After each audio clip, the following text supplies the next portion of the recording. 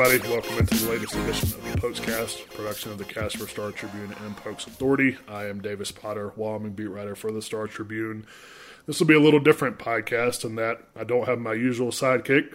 Brady Altman's with me. I'm recording this late on a Thursday night, and Brady had scheduling conflicts, so I will be riding solo on this bowl-centric podcast. Obviously, Wyoming has been invited to a bowl game, and then also look at the college football playoff matchups and give some predictions on those games, and then the national championship coming up next month. So that'll be in the second segment, but before we get started on anything, just wanted to note that Logan Wilson, Wyoming senior linebacker and the Casper native, earned his second All-America nod on Thursday. He was named a second-team All-American by USA Today. Earlier this month, he was named a first-team All-American by Pro Football Focus, and I would venture to say it won't be his last All-American nod. He just had a great season for Wyoming, and not only in tackles, but I believe he still leads all FBS linebackers with 4 interceptions. So, just a typical Logan Wilson season, all over the ball, and really hasn't gotten a whole lot of recognition in his career, just as far as all conference, All-American type of accolades. But he is racking them up now, and deservedly so. And it's so funny because as good of a player as he's become, and just the way he's evolved into what he's become at Wyoming. When you talk about him, being a safety and cornerback and even a kicker at Madrona County High School, to morphing into one of the best linebackers in the country. Logan's just as good, if not a better person. I love everything that Logan Wilson stands for, and there is no doubt that Logan will be drafted. But whatever he decides to do in life, that guy's going to be successful. So, you always like to see guys like that get that sort of recognition, when they have the kind of season that he's had. And, I hope that Wyoming fans enjoy watching him play in a Wyoming uniform one last time, because he's going to be a hard one to replace for the Cowboys next year. But, so his last game will be in the Arizona Bowl, which is the bowl that finally got revealed for Wyoming on Sunday when all 39 bowls matchups were announced. They will be taking on Georgia State out of the Sun Belt on New Year's Eve. That'll be a 2:30 p.m. Mountain Time kickoff in Tucson from Arizona Stadium, which is where the University of Arizona plays. The game will be on the CBS Sports Network, and interesting matchup in that both of these teams really like to run the ball a lot. I mean, I think this could be sort of similar to the Air Force game, where you just don't see the ball put in the air a ton. Wyoming will put their really stout run defense up against the Sun Belt's leading rusher.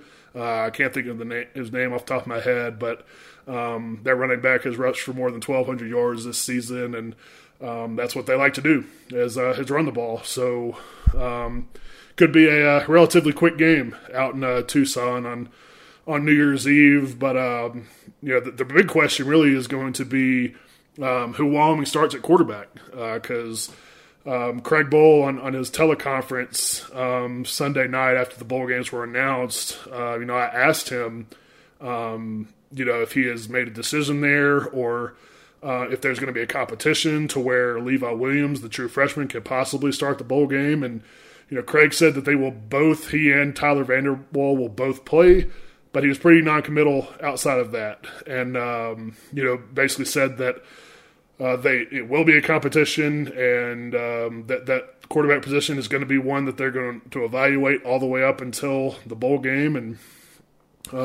he admitted that the offense has got to be better.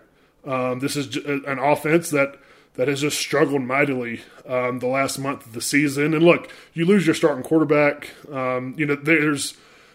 That's to be expected to an extent. I mean, starters are starters for a reason, backups are backups for a reason, and so you expected maybe a little bit of a dip there, but this is an offense that's averaged barely 15 points a game over their last 4 games of the regular season.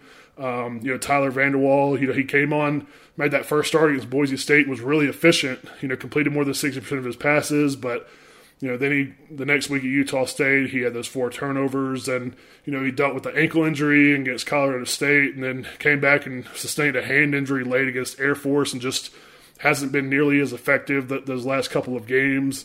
And then obviously they decided to start rotating Levi Williams in against Colorado State, and he is really given that position a boost and sort of a shot of momentum that it really needed. But it's just been, it's a true freshman. The playbook is pared down, been used primarily as a runner. You wonder if they're going to use this bowl prep to really get him more immersed in the playbook where they can expand it and use him more as a passer. But there's a lot of unknowns, and obviously they're not, Craig and that coaching staff's not really going to divulge anything until, they trot out onto the field there in Tucson on New Year's Eve, where we'll probably all find out together exactly what their plan is. But that's obviously something to keep an eye on. Wyoming, I should say, will hold most of its practices on campus here in Laramie before they leave for Tucson. I believe that they are slated to leave for the bowl side on December 27th. Craig Bowl will have a press conference on Monday, so we'll get some more content, maybe get some more insight from that when that happens. But they'll get most of their practices in here, and then they'll have 1 or 2 practices there at the bowl site. But I don't know, man. It's already mid-December, so it feels like New Year's Eve will be here before you know it. And it's just be interesting to see sort of if this is the matchup that it looks like on paper, where both of these teams are just going to try to run the ball down each other's throats. And obviously Wyoming has been really good at stopping the run. To be honest with you, I haven't even done a deep dive into Georgia State's defense and what they look like on that side of the ball. And, judging by what Craig Bowl said on this teleconference on Sunday, they haven't really, as of then, they hadn't really done a deep dive into Georgia State either. They've Craig and his staff have spent most of their time since the regular season finale at Air Force recruiting, because remember they've got the early signing day coming up on Wednesday, which is obviously less than a week away, and so they're going to be signing most of their prospects in the 2020 recruiting class on that day. So they're sort of mixing in recruiting and getting bowl prep ready and getting a practice routine down, and so a lot to juggle for that coaching staff and that team over the next couple weeks as they get ready for this bowl game. But it's interesting, looking at the matchup too. 2 7-5 teams. Buffalo actually finished 3rd in their division in the Sun Belt, behind a ranked Appalachian State team and a Georgia Southern team that wins a lot of games with that option offense that they run. Both of these teams opened the season with a win over an SEC team. Most everybody listening to this podcast probably remembers Wyoming's win over Missouri in their opener, but Buffalo went down to Knoxville, Tennessee, and knocked off the Vols in a shocker, and that in their opener. Now Tennessee didn't prove to be very good, and neither did Missouri for that matter. Obviously, since they've made a coaching change there in Columbia and actually hired Appalachian State's coach Eli Drinkwitz, which is sort of ironic, but I think this is a capable Georgia State team. It's a fairly new Georgia State team. They did not have a football program until 2010. So they're sort of new to the scene, and I'm still relatively new to all this. So, we'll get deeper into this matchup as they actually start getting into the heart of their bowl prep. But, should be an interesting matchup, come New Year's Eve in Tucson. But we can go ahead and take a break there, and When we come back, we'll look at the college football playoff matchups and make some predictions.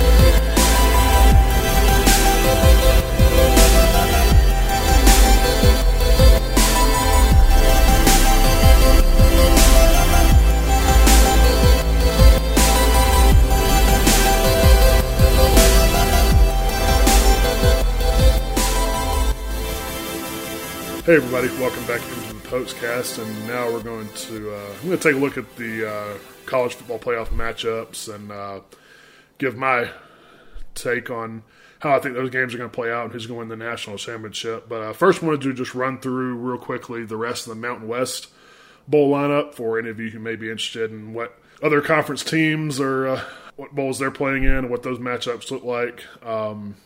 So Memphis did end up beating Cincinnati again for the AAC championship, so Boise State did not receive the Group of Five's New Year's Six bid. Instead, they will head to the Las Vegas Bowl and play Washington and get a matchup against their former coach, Chris Petersen, in his final game as Washington's coach. If you missed it, Petersen sort of shockingly announced earlier this month that he's going to be stepping down as Washington's coach. So that is one to watch for a number of reasons. Mentioned on last week's podcast that it was very likely that the Pac-12 and or the Big 12 wouldn't have enough teams to fill their bowl allotment, and sure enough, the Big 12 didn't. So the Cheez-It Bowl ended up picking Air Force as the replacement team in that game, and the Falcons will go for their 11th win against Washington State out of the Pac-12, and Mike Leach and his air raid offense. So two contrasting offensive styles there, which should make that matchup an interesting one. Let's see here. I'm scrolling through just to see. Hawaii, as expected, will stay on the island and play in the Hawaii Bowl against BYU in what should be an entertaining matchup. Utah State will play on the first day of bowl season, which is Friday, December 20th. They will play Kent State in the Frisco Bowl there in Texas. In the New Mexico Bowl, San Diego State will take on Central Michigan. I think that's the matchup. Let me scroll down and make sure I got that right. No San Diego State's in the New Mexico Bowl, but yeah, Central Michigan. That game's on the 21st. And Nevada will be the last Mountain West team to play as they take on Ohio in the Potato Bowl on January 3rd. So that is the rest of the Mountain West Bowl lineup. As far as the games that will determine a national champion, the national semifinals in the college football playoff will be played on December 28th. As expected, LSU, Ohio State, and Clemson held on to the top three spots after winning their respective conference championship games. The only question was who was going to get that fourth spot after LSU beat Georgia in the SEC championship game, and Utah sort of cleared the path with its loss, with its bludgeoning, actually, to Oregon in the Pac-12 championship game, and that left the door open for the winner of Oklahoma and Baylor in the Big 12 championship game, both top 10 teams going into that one. And, man, both of those teams wanted it bad. That game goes into overtime with Oklahoma escaping, and the Sooners get the fourth and final playoff seat. And their prize is facing top-seeded LSU. I mean, somebody is going to have to hold LSU to less than 30 points for me to believe that they're going to lose. I mean, they are LSU's in a totally different stratosphere right now offensively. Joe Burrow is out there winning every major award that there is offensively. He's going to win the Heisman. Jamar Chase, one of their several impact receivers, won the Biletnikoff Award as the best receiver in college football. They've just been a machine all year. And again, I mean, you've got to score, in the mid-30s if you're the opposition just to stay in the same ballpark as them and even give yourself a realistic chance. I mean, LSU is putting up 50 points a game almost. And it's just incredible what that offense has done here in Joe Burrow's final season there. I mean, he just looks like a completely different quarterback from the guy that transferred into Ohio State and, sort of was getting his feet wet last year. And, I'm not saying Oklahoma can't score with them some, but LSU's defense is playing a lot better. But, I mean, that offense is just too prolific at this point. I mean, and Georgia was a top 5 defense in the country. I mean, I actually think that them and Ohio State were 1 and 2 in terms of defensive statistics nationally, and it just didn't matter. I mean, LSU just ran right through them. I mean, it took them a little while. I mean, Georgia, hung around there early, but I mean, once that offense gets in a groove, and it just seems like once they hit a big play, it's just a snowball. It just snowballs in terms of momentum. And I mean, Georgia didn't have any answers in the second half, and LSU just did what LSU does. And I fully expect them to beat Oklahoma out in the Fiesta Bowl. And then what I think will be the better game is Clemson and Ohio State. And I think Clemson will pull the upset of Ohio State, which is really, really strange to say. For a defending national champion who has won almost 30 games in a row. I can't remember what the exact number is on their winning streak, but they haven't lost in 2 years. And yet they're the 3 seed and Ohio State is the 2 seed. Everybody has sort of bashed on Clemson's schedule. And I'm not saying it was good necessarily. I mean, the ACC was very weak this season. But, I mean, similar to LSU, Clemson was putting 50 points on everybody and boat racing everybody in that conference. I think a lot of people forget, too, that this is the same team largely, minus all those defensive linemen that they lost to the NFL. This is the same team, the same makeup, the same personnel, for the most part, that went and curb-stomped Alabama last year by 30 points in the national championship game. Trevor Lawrence obviously back at quarterback. You got Travis Etienne at running back. You got an All-American linebacker in Isaiah Simmons. They've still got plenty of dudes. I mean, everybody talks about Alabama's recruiting classes every year being number 1. Well, Clemson is right there below them, and sometimes Clemson's had the number 1 class. I mean, there's a reason that they are doing what they're doing, and they have stockpiled talent, and most of that talent is still there. And I think they're going to beat Ohio State. And, I think it could take Clemson a little while to sort of get up to the speed of the game in that atmosphere, because I do think Ohio State's probably the fastest, most athletic defense that Clemson's probably seen all season. So, I wouldn't be surprised if Clemson struggles a little bit and it's close for a quarter or a half. But eventually, I think Clemson will settle in, get used to the speed, and I think they'll pull away from Ohio State in the second half and obviously set up a LSU-Clemson national championship game. And I don't really have a whole lot more to say about LSU. I mean, I do think Clemson is good enough to sort of go tat for tat with them just in terms of scoring and keep up that way. But again, if Clemson is not able to hold them to less than 30, 35 points, I just don't see how Clemson is going to beat them. And I don't think anybody's going to beat them. I think LSU is going to beat Clemson. I think they're going to win the national championship. And oh, by the way, the national championship game is being played in the Mercedes-Benz Superdome down in New Orleans in LSU's backyard. So, yeah, good luck to anybody that has to play them there. I just think this is LSU's season. I mean, you talk about Ed Orgeron and sort of his redemptive story, after he sort of flamed out at Ole Miss and, didn't get the permanent job at USC and finally got the job he wanted at LSU all along. And obviously Joe Burrow doing what he's doing. I don't know. It just sort of feels like LSU's year. And I think that would be the perfect capper for them to go down in New Orleans in their backyard and win the national championship there. That's sort of like storybook stuff, I guess. But that's how I see it playing out. But as the old adage goes, that's why they play the game. So we'll see what happens. We can go ahead and wrap it up there. Do want to make one quick note. Wyoming basketball, they will step back into non-conference play, which sort of sounds weird this time of year, but they did play their first 2 Mountain West games last week and lost both of those, the latter to New Mexico.